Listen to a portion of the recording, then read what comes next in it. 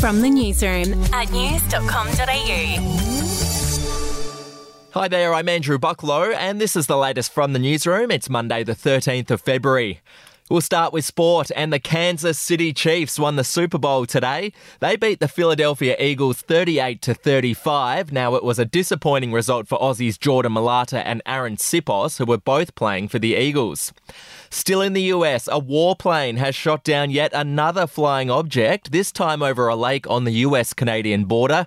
It's the fourth object to be shot down over North America in the past week. The latest device, which was described as an octagonal structure with strings hanging off it, was not deemed to be a military threat to anything on the ground, but it could have posed a hazard to civil aviation. To the latest on Russia's invasion of Ukraine now, and some sobering figures have been released about the number of Russian soldiers being killed in action. New data suggests that 824 Russian soldiers have been dying each day in February. That's the highest it's been since the first week of the invasion. Back home now, and Peter Dutton has apologised for boycotting the national apology to the stolen generations back in 2008. Mr Dutton was the only opposition frontbencher to be absent on the day. He spoke about his remorse in Parliament today. I failed to grasp at the time the symbolic significance to the stolen generation of the apology. It was right for Prime Minister Rudd to make the apology in 2008. It's right that we recognise the anniversary today. It's right that the government continues its efforts, and in whatever way possible, we support that bipartisan effort.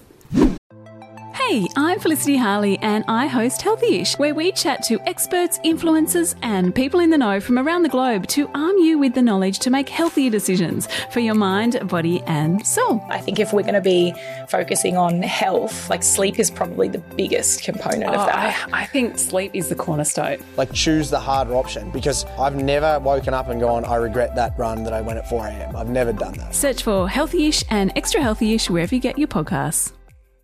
To celebrity news, Paul Rudd has revealed that his son had no idea that his dad was a famous actor. Have a listen to what he told the US Today show. My son, when he was about 4 or 5, went to a movie theater to see a movie with his friends. We were all going, and there was a movie poster that I was on. It was in the lobby. So they all just thought that I worked at the movie theater, which I thought was very cute. It's really cute. And then, yes, a few years later, I think when he was 15, he finally put it all together. It was a slow burn. Yeah, I did. I never corrected him. And finally, Pink has revealed that she was considering becoming an Australian citizen last year. Here's what she told 60 Minutes. Last year, I was thinking about applying for citizenship. I'm not even joking. You should. You're practically an Aussie. I was like, if we're going somewhere, Carrie, we're going. He's like, yep, that's where we're going if we're going somewhere. So I was kind of looking into it. Pink recently announced that she's coming to tour Australia earlier next year with 7 shows around the country. Well, that's the latest from the newsroom. We'll be back with another update soon. Follow or subscribe to From the Newsroom wherever you get your podcasts.